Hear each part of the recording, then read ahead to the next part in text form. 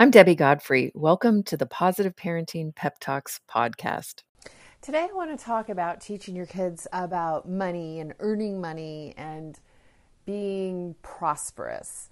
A few months ago we talked about chores and allowances, and if you got that pep talk, you'll recall that we advocate providing a bare minimal allowance for every child based on the family's income and sharing of the wealth in the family, and then also asking and expecting kids to make a bare minimal contribution to the family in the form of a chore. So something like cleaning up their own room and doing a family chore, and they never get paid for that. Above and beyond that philosophy, we want to teach our kids about the value of money and the value of earning. And one of the things that I did that I found really effective was, instead of telling my kids I can't afford it when they ask for money for something, I might say something to them like, I'm not willing to spend my money on that. Let me see if I can help you figure out a way to create the money that you want for that.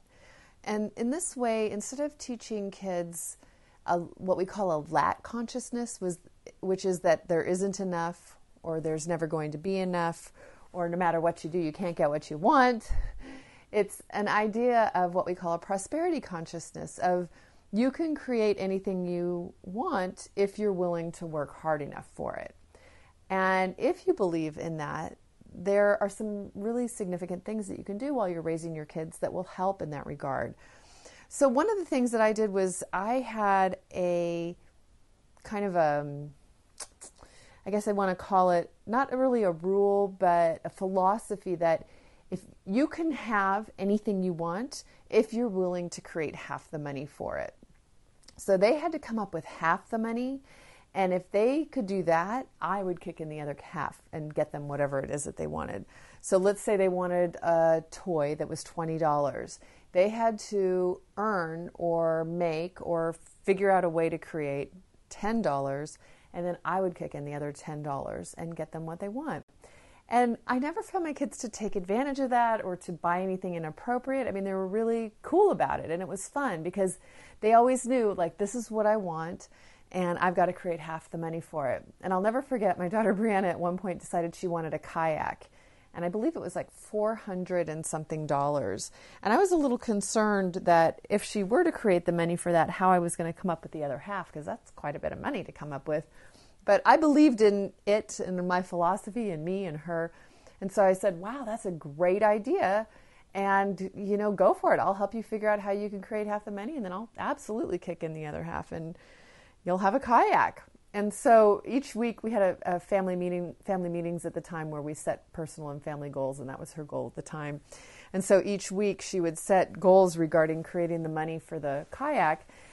And it turned out after, I don't remember if it was a few weeks or a month or two, and she just was not making it happen. I mean, it just wasn't, the money wasn't coming together.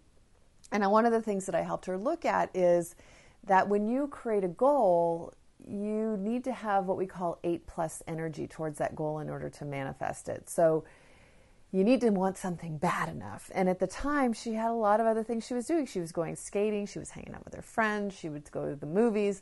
So that goal of getting a kayak wasn't important enough to her to create the money. And at a certain point, she just decided to change the goal to something that she was willing to create, or that she did have the energy around. And luckily, I didn't have to try to figure out how I was going to come up with the other half to support her in her goal.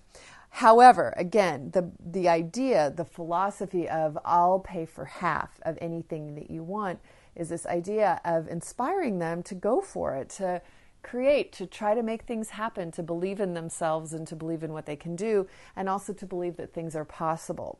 So if that sounds like a philosophy that'll work for you, I found it really fun.